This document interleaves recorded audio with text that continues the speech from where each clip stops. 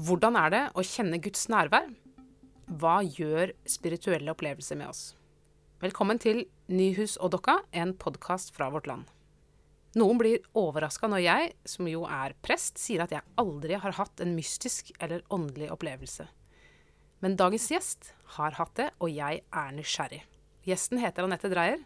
Hun er prest i Norsk kirke i Ellingsrud og Furuset. Velkommen, Anette. Tusen takk. Du, vil det være riktig å kalle deg en liberal karismatiker? Du vil i hvert fall være den første som kaller meg det, men det er nok noe i det. I det karismatiske så ligger det jo mye følelser, og mye den fokus på liksom å kjenne Gud. Og det ligger min erfaring nært, da. Men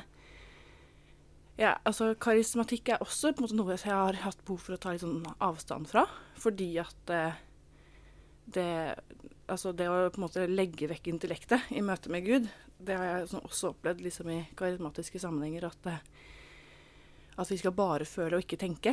Så ja, kanskje jeg er en liberal karismatiker, jeg vet ikke. Men jeg synes det er morsomt merkelapp i hvert fall. Ja, vi kan komme litt tilbake til dette med karismatikk etter hvert, men kan ikke du fortelle, du vokste ikke opp i noen kristen familie, du har ikke noen kristelig bakgrunn sånn i utgangspunktet? Nei, jeg har egentlig en ganske alternativ bakgrunn. Jeg gikk på Steinerskolen og elsket det. Det var liksom en skole full av mysterier og eventyr som jeg virkelig liksom levde meg inn i. Og familien min er ikke noe sånn utpreget, de er medlemmer av kirka, men ikke sånn utpreget troende på en måte. Men jeg fikk en barnebibel da jeg var liten, og den leste jeg altså til filler. Og så hadde liksom tro har vært en dimensjon ved livet. Sånn, onkelen min er muslim, og jeg husker da jeg var liten, og han kom på besøk og trakk seg til side for å be, så jeg pleide å stå liksom i døråpninga og se på han. Og jeg var liksom fylt av sånn utrolig lengsel etter sånn, hva er det han gjør som gjør han til troende, eller hva er det han har, som ikke jeg har, eller sånn, jeg var utrolig nysgjerrig da, så jeg har på en måte hatt den der lengselen, alltid, tror jeg. Og når endret det seg? Når ble det deg som ba? Ja, når ble det meg som ba? På et vis så tenker jeg at jeg alltid har bedt, men jeg har ikke kanskje helt visst hvem. Men jeg husker, vi hadde hund da jeg var liten, og på turene så pleide jeg liksom å synge velsignelsen og sånn. Jeg hadde sikkert snappet den opp fra en eller annen radioandakt eller noe sånt nå. Og så fikk jeg nok et bevisst forhold til at jeg var konfirmant, og da hadde jeg hatt noen måneder eller kanskje et år som skikkelig hardbarka ateist. Ja. Fordi at jeg synes at George W. Bush var så dum. Og jeg synes det han representerte, det var rett etter 11. september. Så kjente jeg veldig at jeg kunne ikke alt som har med kristendom å gjøre, fikk veldig sånn bismak da. Men så ble jeg konfirmant, og fikk oppleve å stille spørsmål, og opplevde liksom mennesker som hadde gode, reflekterte svar. Og så var det veldig sånn, det var sånn kveldssamling, og vi sang sanger og sånn, ikke sant? Sånn rett opp i sånn en som er sånn følelsesmenneske som meg da, så det her gikk jo rett inn. Så jeg gikk til forbønn, med formål om å bli kristen. Og så hadde jeg en opplevelse hvor jeg rett og slett mener selv da, at jeg så Jesus liksom, i rommet. Ja. Og etter det så har jeg på en måte kalt meg kristen. Og når jeg ser tilbake på det i retrospekt, så på en måte så tenker jeg også at jeg ble døpt som barn, så jeg har på en måte alltid vært kristen. Men da fikk jeg da fikk jeg en plass i kirka da, som jeg ble bevisst, og som ble min. Ja. Hvordan var den opplevelsen? Kan du beskrive den visjonen? Ja, jeg satt der med en ungdomsleder og en voksen, og de la hendene på meg og ba for meg. Og så spurte de om jeg ville ta imot Jesus. Jeg tror det var språket de brukte. Og jeg sa vel ja da. Og så under bønnen så jeg en skikkelse som jeg kjente igjen som Jesus, på en måte. Kan du huske liksom klær, ansiktstrekk og sånn? Jeg husker lys, varme. Jeg tror ikke jeg husker ansiktet, jeg husker utstrakte hender. Dette her snakker jeg aldri om, så det er morsomt at jeg gjør det uten første gang på podcast. Kult. Men det er viktig for meg å si da, at liksom, jeg tror ikke det en allmenn opplevelse.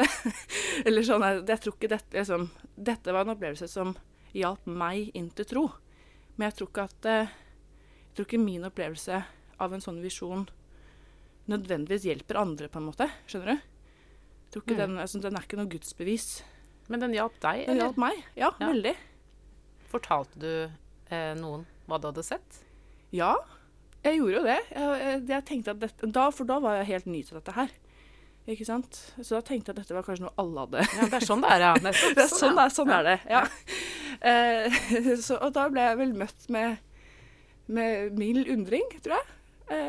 Men veldig sånn positivt, altså. Det var sånn, folk ble ikke redd av at jeg sa det. Og jeg hadde ikke noe sånn derre Nå så ville jeg tenkt at sier jeg dette, så kan jo folk tenke at jeg er psykotisk. Men det var ingen som ingen rundt meg tolka meg sånn, da. Og det tenker jeg på tilbake, når jeg ser tilbake på, at jeg tror jeg var godt at jeg liksom fikk lov til å ha den opplevelsen uten at den ble problematisert. Og så har jeg også tenkt at det er en veldig annerledes opplevelse som jeg synes jeg var heldig som fikk, da. Hva sa foreldrene dine da du kom hjem og hadde møtt Jesus? Jeg tror de ble litt tatt på senga. For jeg gikk jo fra vi reiste på konfirmasjonsleir, og jeg var helt sånn veldig bevisst på at dette her skal jeg ikke bli en del av, liksom. Jevnfør på en måte min motstand mot den kristendommen jeg hadde sett, da. Og så til å komme hjem igjen og jeg setter lovsangen på full guffe og begynne i klubben i kirka, og liksom, ikke bare det, men jeg begynte å gå på gudstjeneste, og kirka ble livet mitt, da. I tillegg til skole, liksom. Og jeg fikk jo et helt nytt nettverk, og jeg kan se for meg at det var ganske hadde mitt barn endret seg så radikalt i løpet av en uke, så ville jeg sagt nei til konfirmasjon fra nå av. Ikke sant, ja. Ja, og vel møtte vi sånn skepsis, kanskje. Så jeg tror de syntes det var rart. Men jeg fikk lov, da, å gå i kirka, og jeg tror de så at det var et sted hvor jeg kunne utfolde meg. Og det var det jo. Når du sier at du endret deg radikalt, en ting er på en måte hva du hvilken musikk du hørte på, hva du gjorde på fritida, men gjorde det noe med deg som menneske også, følte du? Ja, jeg følte at jeg ble satt inn i en sammenheng jeg ikke hadde sett før. Jeg tenkte at nå har jeg eller i hvert fall de ordene jeg bruker nå, da, nå har jeg en dimensjon ved livet som jeg ikke hadde før, og jeg så meg selv i et helt annet lys. Og så verden i et annet lys. Det å liksom Jeg har alltid vært sånn som får jeg har masse sterke følelser. Alltid sånn det å se en solnedgang har alltid fylt meg med masse. Men nå så ble det liksom et sterkt uttrykk for Guds vedvarende, vidunderlige kjærlighet. Ikke sant? Så på en måte, så det handler om hvilket blikk jeg møtte verden med, da. Og når jeg på en måte klarte, eller når for meg, når jeg så Gud overalt, så ble også noe av på en måte min ensomhet borte. Jeg tenker at alle mennesker dypest sett kanskje er alene, og det har jeg kjent på som barn og ungdom og voksen også. Men den dimensjonen som troa har gitt meg, da, har gitt en sånn trygghet i at under alle dyp så finnes Gud, under alt som av vondt, overalt av på en måte erfaring, så finnes Gud, da, så vi er ikke alene. Og det tror jeg ble en veldig viktig erfaring for meg. Det du beskriver nå er jo høres jo veldig godt ut. Veldig fint. Var det bare fint, eller var det også noen sider ved det som var vanskelig for deg? Det var noen sider som ble vanskelig, ganske fort. For jeg begynte jo å gå i kirka, og i den klubben jeg gikk i, så var det var mye frihet og mye ansvar gitt til ungdommene som var ledere. Det betyr at også forkynnelsen tidvis var veldig preg av det. Og jeg hadde jo ingen verktøy for å kunne skille mellom hva er viktig og riktig for meg, og hva er på en måte kjerne, og hva er ikke kjerne i kristen teologi. Og så kom jeg nok liksom litt sånn inn i en sånn subkultur hvor det å virkelig liksom gi livet sitt til Jesus var det eneste som telte, og det fikk noen sånn, i hvert fall sånn som jeg husker det, da, så ble det veldig mye fokus på å leve riktig innenfor gitte parametre, som jeg ikke nødvendigvis var enig i. Og for meg som alltid har vært opptatt av det som kvinnesak og feminisme og sånne ting, så merket jeg fort at det butta da. Og da ble jeg veldig, veldig, veldig redd for at dette fantastisk vakre som hadde blitt gitt meg i gave, skulle bli tatt fra meg på en eller annen måte. Fordi at jeg skilte meg ut i forhold til meninger, i forhold til kanskje i hvert fall noe av det som de lederne som jeg så opptatt av, deres kvinnesyn og syn på kjønnsroller og syn på seksualitet og syn på liksom, ja, hvordan man levde livet. Og så var jeg veldig opptatt av sosial rettferdighet. Og opplevde at det var det rom for hos mange i kirka, men så var det hos noen som jeg så opp til, da. Som ikke tenkte at det var så viktig. Det viktigste var liksom å ha sin sti ren med Jesus, på en måte. Og det skapte veldig, veldig, veldig fort en sånn dyp anfektelse i meg, som jeg måtte finne ut av. Ja.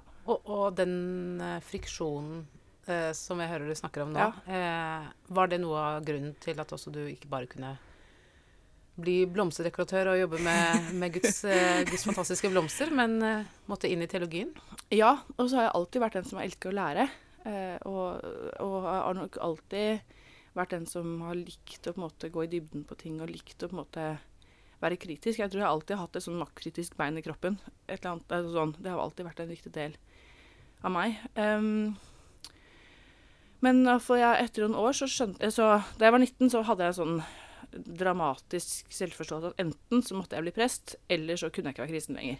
Fordi at jeg måtte liksom lære mer om innholdet i troa mi. Fordi at jeg merket at jeg ble veldig... Jeg ble også veldig redd da, for å på en måte miste, og for å være utenfor. Fordi også jeg leste Bibelen og hadde få verktøy for å kunne liksom forstå og fortolke. Og det da å lese om sauer og geiter som ble skilt på dommens dag og liksom alt sånt. Og så jeg på min egen familie, så på mange av mine egne venner. Sånn gode, snille, omsorgsfulle mennesker som ifølge i hvert fall min lesning da, ville havna utenfor Guds rike på en måte, eller himmelen. Og det skapte så stor angst i meg at jeg måtte bare finne ut av det. Og så hadde jeg blitt møtt med veldig mange enkle svar, og det funket ikke for meg. Hvordan var det da du begynte å studere? Følte du... hvordan var det å komme til studiet med alle disse spørsmålene, men også denne sterke Jesus hjertegiver, liksom? Altså, det var vanvittig frigjørende og også kleint. Altså, jeg tror jeg var den første, eller sånn, jeg vet ikke. Jeg husker første gudstjeneste på MF som jeg da studerte på, så jeg løftet hendene og var helt med i salmesangen, så jeg så rundt meg at det var ingen andre som gjorde det. Så jeg skjønte fort at liksom, jeg hadde en stil som var annerledes enn andres. Og samtidig så kjente jeg meg så utrolig hjemme i forelesningene, hvor jeg følte at de spørsmålene som var så innmari brennende for meg, de ble tatt på alvor. Og jeg ble møtt på en så god måte av forelesere og medstudenter, og opplevde at det var rom da, for å snakke om ting. Ja, i hvert fall veldig mange ting. Og så første året på MF var helt... Det var et nytt sånn paradigmeskifte, tror jeg, i mitt trosliv. Og så gikk årene, og så ble du prest. Og du har også vært min prest i en periode, da den presten som var der var i permisjon. Så jeg har jo vært på gudstjeneste med deg. Det var ikke så mye, jeg kan ikke huske så mye løftede hender der fremmefra. Jeg er ikke der lenger, egentlig. Du er ikke det? Nei, jeg er ikke det, altså. Men det tror jeg handler litt om at nå er jeg ikke ungdom lenger heller, og nå har jeg på en måte funnet andre uttrykksformer, andre måter å være på, som gir mening nå. Ja, for det er jo interessert å vite når du holder gudstjeneste, eller når du skal ha samling for konfirmantene, eller er formidler som prest, så kan jo du velge hvordan du skal snakke om både de vanskelige spørsmålene, men også om liksom det der indre livet, fromhetslivet. Hva sier du? Forteller du om din egen liksom, slags omvendelseserfaring, eller? Både ja og nei. Jeg forteller at for meg så var det å være konfirmant, det endret livet mitt, liksom. Og så sier jeg også, men sånn er det ikke for alle. For meg er det veldig viktig å ikke skape det der innenfor, utenfor, eller sånn de som er ordentlig kristne og de som ikke er det. Altså, sånn, fordi det kjente jeg på så veldig selv da jeg var ungdom. For jeg lurte på om jeg egentlig var med eller ikke. Sånn. Men jeg sier at jeg tror at Gud møter oss der vi er. som de menneskene vi er.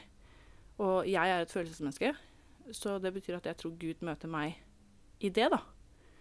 Og så tenker jeg for andre som har som er annerledes skrudd sammen med meg, vil ikke ha de samme samme kanskje lengselen etter å møte Gud på den måten jeg opplever, og heller ikke det samme behovet, tenker jeg. Så jeg tenker, sånn, og jeg er veldig opptatt av at, som jeg sa innledningsvis, at liksom den erfaringen jeg har med liksom, min opplevelse av å sette Jesus, den tenker jeg er veldig lite viktig for min forkynnelse. For den var viktig for meg personlig der og da. Men den erfaringen tror jeg ikke er til hjelp i en preken, for eksempel. Det tenker jeg virkelig ikke. Når jeg har hørt andre fortelle om at de har sett Jesus, så tenker jeg at det er fint for dem. På en måte, eller sånn. Men jeg prøver å på en måte skape et rom der hvor det er lov å stille spørsmål, hvor det er lov å på en måte finne sin vei, da. Og så har jeg opplevd liksom, at særlig mange konfirmanter og sånn er på en måte nysgjerrige på hva det betyr å tro, og ønsker liksom å snakke om det. Og da prøver jeg liksom heller lytte meg inn på hva er deres språk, og hva er deres liksom forståelseshorisont. For jeg tenker at her er det ikke noen fasiter. Her er vi forskjellige mennesker, og det er bra. Ja, når du ikke trenger å ta hensyn til andre, når ikke du skal lede noen gudstjeneste, men bare tenke, det er søndag morgen, du har fri, du kan gå hvor du vil. Hva slags type gudstjeneste oppsøker du da? Hva er det som kjennetegner det? Altså nå er det i stor grad høymesse norsk kirke, fordi nå, altså jeg tar med følelsene mine overalt hvor jeg går, og liksom det å se meg selv som en del av en lang rekke av mennesker som tilber Gud gjennom liturgi, på en måte. For meg er det veldig sterkt. Siste årene har jeg gått i Kraftverket-menighet. Fortell om Kraftverket for de som ikke kjenner til det. Ja, det er en menighet som er vel under Frikirka, tror jeg. Det er litt sånn tilfeldig at jeg går akkurat der, men da jeg traff han som er mannen min, så hadde jeg akkurat slutta i det vikariatet du nevnte i stad, og da var jeg litt sånn på utkikk etter et trosfellesskap. Og så ble jeg tatt imot på en god måte. De er en veldig sånn laid-back forsamling. Fokus på musikk og sånn. Og så er det mange hyggelige, imøtekommende mennesker, liksom. Jeg vil ikke si at jeg har liksom funnet mitt endelige åndelige hjem. Det føler jeg ikke, men det tror jeg kanskje jeg aldri helt kommer til å finne. Men er det henda i været der? Nei, ikke henda. Der er det henda godt planta under rumpa, holdt jeg på å si. Altså, der er det ingen hender i været. I lommene? Ja, så der er på en måte, ja, det er andre ting da, men jeg synes forkynnelsen er god, og selv om jeg har på en måte vært et sted hvor hendene har vært i været, så er jeg ikke der lenger, og det tror jeg handler om bare livsløp og livserfaringer, og hvordan man endrer seg som menneske, kanskje, ja. Og når det ikke er søndag, når det er vanlig hverdag, har du på en måte en slags form for trospraksis, et fromhetsliv, noe du gjør for å komme i kontakt med Gud, eller hva skal man si? Hvilke ord bruker du? Altså jeg tenker at Gud er i kontakt med meg hele tiden, eller alle mennesker. Ja, for du sendte meg, kan jeg bare lese det? Du sendte meg et utsnitt fra Apostelgjerningene 17, hvor det står, han er jo ikke langt borte fra en eneste av oss, for det er i ham vi lever, beveger oss og er til. Det er et nøkkelord for deg? Ja, det er det, altså. Jeg tenker at for meg så handler troslivet mitt i stor grad om å øve meg å legge merke til, øve meg å se hvor Gud er til stede i mitt liv. Og jeg tenker at det er overalt, da, men jeg må øve meg å skjelne det. Så derfor så prøver jeg å ha en bønnepraksis hver morgen hvor jeg ber en enkel liturgi og sitter litt i stillhet og leser dagens bibeltekst, liksom. Og så prøver jeg å ha med den teksten inn i dagen. Og så gjør jeg noe som heter eksamen på kvelden. Ikke alltid, men når jeg husker det. Hvor jeg på en måte går gjennom dagens liksom, morgen, formiddag, ettermiddag, kveld, og prøver å se tilbake på hvor var det Gud møtte meg i dag? Hvor var det eller var det noe sted jeg kunne legge merke til det? Og var det noe sted jeg kanskje avviste mulighet for godhet, eller lukka øynene for noe som var en kime til noe kanskje Gud ville gi, da. Gjør du dette alene, eller sammen med mannen din? Dette gjør jeg alene. Også morgenliturgi, det gjør jeg ofte sammen med mannen min, og når vi ikke gjør det sammen, så gjør jeg det alene.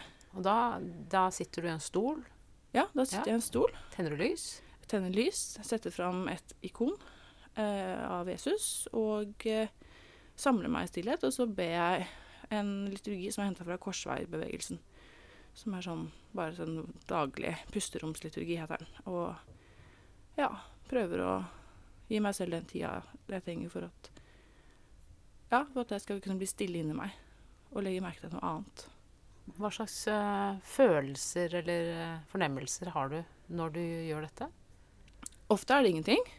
Andre ganger er det masse. Jeg tenker også at Gud møter meg i det jeg ikke føler, på en måte. Eller sånn i det, ja. At når det er stille, så er ikke det et problem. Eller sånn, jeg øver meg å tenke det. Fordi svakheten med en sånn tilnærming som jeg har, da, er jo at man blir helt avhengig av de følelsene. Og det er ikke bærekraftig. Så av og til så føler jeg veldig dyp glede, veldig dyp takknemlighet for at jeg får lov til å ha den dimensjonen i livet. Andre ganger så er det som å snakke til en vegg. Og det tenker jeg er en del av en menneskelig erfaring, liksom. Ja, jeg synes det er veldig fint å høre på det du forteller, og jeg tenker på veldig mye av den implisitte og eksplisitte samtalen vi har i kirka når vi snakker om ting som dette, altså om erfaringsdimensjonen i troslivet, så er det jo veldig ofte bare noen typer erfaring som får lov til å bli teologisk signifikante. Ja. Altså det er bare opplevelsen av nærvær som tas med inn. Det er ikke, eller eventuelt, hvis det er opplevelse av fravær, så er det liksom, der var det mørkt. Det var liksom mørke, og da var Gud borte, eller da så jeg ikke Gud. Mens opplevelsen, som du sier, av å snakke til en vegg, den tror jeg jo på en måte veldig mange av oss kan kjenne igjen i. Ja. Kjenne oss igjen i. Men den er liksom ikke, den finnes ikke. Den der alminnelige ingenting-følelsen, den blir ikke teologisk fortolket i stor grad da. Den er på en måte bare, ingenting. Og det er den ene siden av det, og den andre siden er jo at når vi snakker om menneskelig erfaring, så blir det der da foran, altså menneskelig erfaring i troslivet, så blir det der foran ikonet, mens erfaringen av å spise knekkebrød eller ta bussen, det er liksom, det er hverdagen, det er det andre livet på en eller annen måte, at det åndelige eller det teologisk viktige, det skjer liksom, det er spesifikt, det er lukket. Og det synes jeg er så synd, fordi at jeg tenker at altså, det er Gud vi lever, beveger oss og er til, og da er Gud på 79-bussen også liksom, da er Gud i det knekkebrød. Jeg tenker liksom ofte at vi legger opp til en veldig sånn der dualistisk både verdensforståelse, men også livsforståelse, at vi liksom går inn og ut av rom der Gud er, og der Gud ikke er. Og det synes jeg er så trist, at vi som skal gjøre oss avhengig av en viss fortolkning, eller en viss liksom ramme, for å kunne si at liksom, som du spør meg hvilke praksis jeg har, så er det veldig lett for meg å svare, ja, jeg ber, og jeg synger salmer, og jeg sitter i stillhet og tenner lys. Men jeg går også på klimabrølet, fordi jeg er kristen. Jeg deltar i aktivisme, fordi at jeg synes det er viktig. Ikke sant? Og jeg tenker det er også en del av et kristent liv. Og jeg synes det er viktig å prøve å ta vare på folka rundt meg, og prøve å øve meg og be om hjelp der jeg trenger det. Altså, det er like mye en kristen praksis, tenker jeg. Ja, og jeg synes det er forferdelig vanskelig å på en måte skulle skille ut hvilke ting i livet mitt er bare livet mitt, og hvilke ting i livet mitt er kristenlivet mitt. Ikke sant? Ja. Både fordi jeg har teologiske problemer med å på en måte, liksom, jeg synes det er et teologisk problem å sette opp det skillet. Jeg får det ikke til å gå opp, men også fordi det slo meg, jeg leste en bok en gang hvor en sosiolog hadde stilt spørsmål til ektepar, og et av spørsmålene stilte var hvordan du som kvinne oppfatter et eller annet. Og da må man jo bare spørre seg, altså, da går du en felle uansett. Liksom, for kvinne er det jo hele tida, eller de fleste av oss har et kjønn gjennom livet. Ja, de aller fleste. Ja, ikke sant? Og hva ved min oppfattelse eller praksis har å gjøre med at jeg er kvinne, og hva har å gjøre med at jeg er menneske? Og hvis med en gang du begynner å si, jo, men fordi jeg er kvinne, så synes jeg jo at barneomsorg er hyggelig, liksom. Da lukker jo du det til kvinnelivet Ja, ja, og ja. gjør det eksklusivt. Jeg synes det er noe veldig, veldig, veldig vanskelig med å skulle sette ord på hva kristenlivet er for noe, og hva livet er for noe. Så jeg merker at jeg har vanskelig for å finne noen ord som gjør at det gir mening til mitt eget verdensbilde og til livet jeg lever. Og det kan jeg kjenne igjen. Og så tror jeg liksom, med min bakgrunn, hvor på en måte det å, i hvert fall fra ungdomstida, det liksom finne sin plass som kristen, og det å på en måte være lys og salt i verden, være en Jesus-etterfølger, være en disippel, liksom, var veldig understreket. Så tenker jeg av og til at det hadde vært veldig spennende å leve et liv foruten det budskapet, fordi at jeg tenker ennå at det er veldig lett for meg å falle inn i de to kategoriene. Hvordan vil jeg fortolke mitt eget liv hvis jeg aldri hadde hørt om den der dikotomien der, på en måte. For jeg tenker egentlig at sånn er det ikke, da. Og så tenker jeg, eller så merker jeg også at liksom jeg dras i forskjellige retninger. Det er veldig lett å lage en skillelinje som jeg tror egentlig ikke finnes. Ja, og selv nå når vi snakker, selv om ingen av oss egentlig er med på den skillelinja, så sitter vi og snakker som om den finnes. Ikke sant? Men det jeg tenker jo, det er jo også når folk prøver å oppløse den dualismen, det skal jo mange ha heder for å stadig vekk gjøre forsøk på, så kan de fort falle inn i den igjen ved å si sånn, Gud er ikke bare gudstjenesten. Gud er også liksom der når du ser på barnet ditt, eller når du går tur i skogen eller et eller annet. Så hvis du bare kjenner etter, så kjenner du at Gud er der. Men da er du med en gang tilbake, for da krever det av deg at du har en helt sånn separat erkjennelse av den tingen for at det skal være gyldig. Mens det alminnelige, det er irrelevant. Ja. Og de alminnelige følelsene. Og jeg tenker at det er så utrolig fort gjort å liksom frommeliggjøre noen deler av livet, mens andre deler av livet forblir på en måte hverdagslig flate, på en måte. Og det tenker jeg er et problem for kirka, og for kristen forkynnelse i dag. Og det har jo vært det lenge, men liksom det at for jeg kan sitte og kjenne intens motstand hvis jeg hører i en preken at du skal gjøre noe eller være noe eller føle noe på en bestemt måte for å på en måte være sammen med Jesus, eller for å være sammen med Gud. Og så kan jeg kjenne det igjen i meg selv også, den samme kontrasten, da. Men jeg tror ikke at jeg tror den er en løgn, egentlig. Jeg tror at det kristne livet og livet ellers, det overlapper i en veldig, veldig, veldig stor grad. Ja, og jeg tenker jo kanskje like mye så er kristendommen et slags blikk på verden, og blikk på hele livet vi lever. Jeg synes jo at for eksempel luthersk kallsteologi er et veldig sånn godt redskap til å kunne fortolke det arbeidet vi gjør som vanlige mennesker, som en del av på en måte Guds virkelighet. Men da er det jo veldig mye lettere å snakke om liksom bonden som dyrker kornet, ikke liksom så mye om frisøren som klipper håret, eller liksom konsulenten som setter opp post-it-lapper. Vi er på en måte fanget i en sånn der metaforkrets som eller ikke metaforkrets bare, men også på en måte en slags virkelighet som tilhører både nulltallet og 1500-tallet. Så det å ta det inn i våre liv, det er en vei å gå. Ja, det er det. Absolutt. Jeg synes det var morsomt det du nevnte om at at du så på onkelen din be som muslim. Fordi jeg vet at du også i yrkeslivet ditt har vært engasjert i religionsdialog. Ja. Og da er det kanskje først og fremst muslimer du snakker med? Ja, altså 40% av min arbeidstid nå bruker jeg på religionsdialog. Og der hvor jeg jobber i Ellingsrud Furuset, så er det mange religioner til stede. Så jeg jobber med muslimer, sikher, buddhister, hinduer, alternative. Ja, mye forskjellig. Men absolutt mange muslimer. Og det som jeg tenker i forlengelsen av de andre tingene vi har snakket om, er jo at det at du har en så sterk erfaringsdimensjon knyttet til troen din, kanskje også kan gjøre at du får en annen måte å snakke med annerledes troende på, enn som jeg for eksempel er veldig opptatt av dogmatikk, av læren, hva tror vi på. Da har jeg vanskelig for å relatere til folk som har en annen dogmatikk. Mens hvis ditt tyngdepunkt ligger et annet sted, hvordan er det i møte med en muslimsk kvinne for eksempel? Nei, altså jeg har jo en veldig sånn jeg tenker jo at når Gud har skapt alt, og alt som lever, så har Gud også skapt alle mennesker jeg møter. Det betyr at det er noe hos det andre mennesket som er fra Gud, og som ikke jeg kjenner eller vet om, men som finnes der. Og derfor så blir jeg veldig nysgjerrig da, ikke sant? Når vi snakker om hva vi tror på, ja. Så jeg tror jeg går inn det med eller sånn, jeg går inn med forventning om at jeg også kan møte Gud da.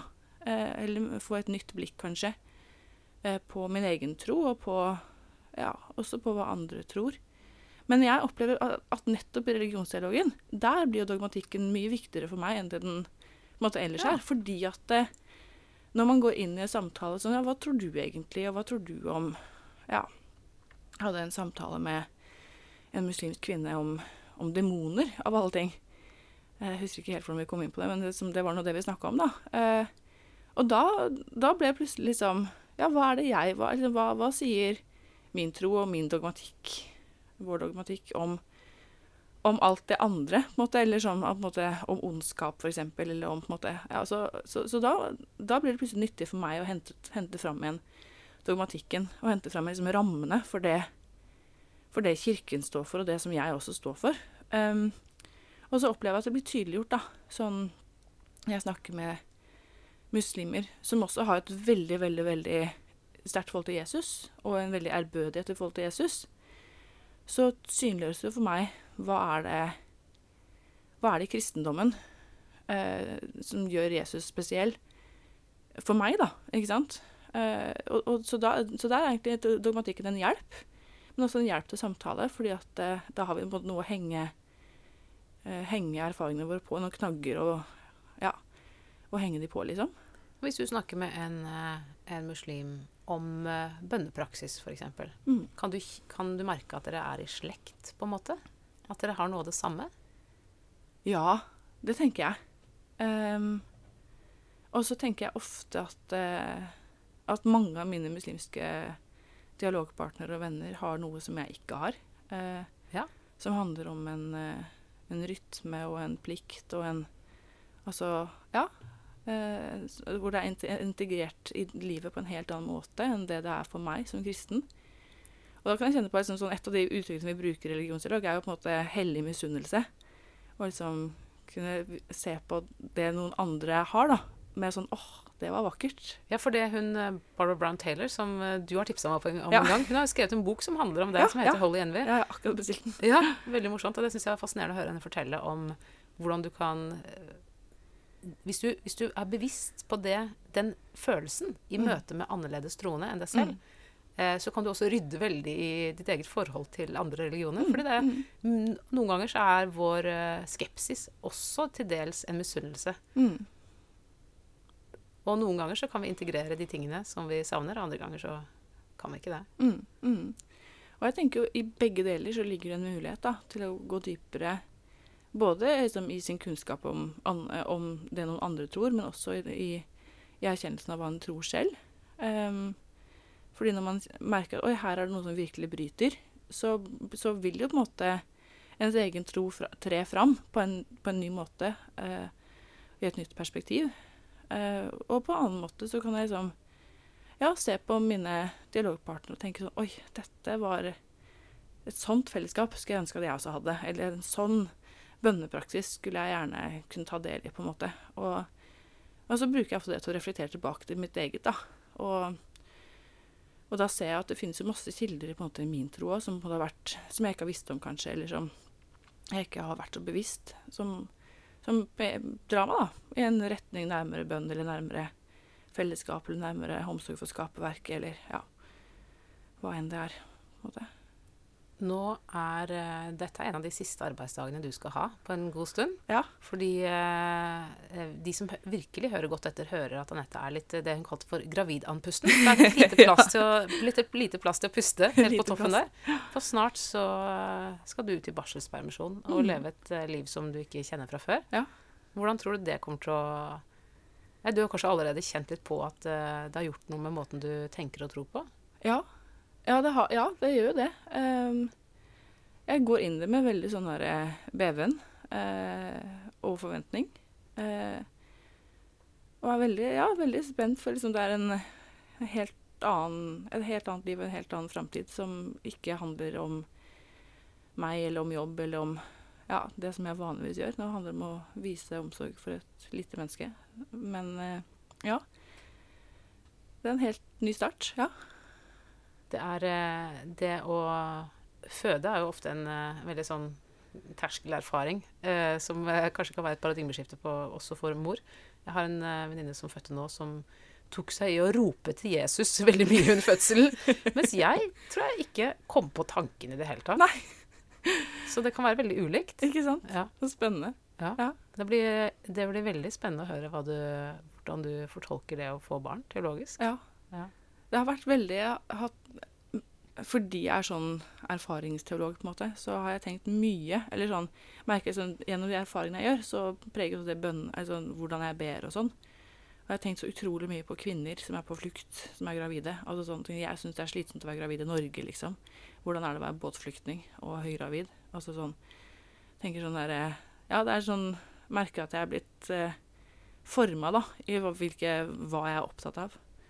Og så tenkte jeg har tenkt mye på liksom, alt det man ikke vet, eller sånn, og det ligger en utrolig, altså sånn, i kristendommen så finnes det jo en veldig sånn mystisk, altså, det er mange mystikere som har skrevet om på en måte Guds kjærlighet og altså sånn erfaringer av det på en måte, og knyttet det til blant annet fødsel og det å vise omsorg for et barn, og jeg har tenkt på mens jeg har gått gravid selv, på en måte, hvor mye jeg har gledet meg over at dette lille barnet finnes, helt uten at hun vet noe om det, liksom.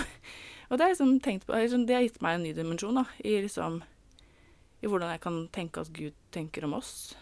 Altså, ja, så jeg er spent på også hvordan jeg kommer til å formes av det å, ja, bli mamma, da.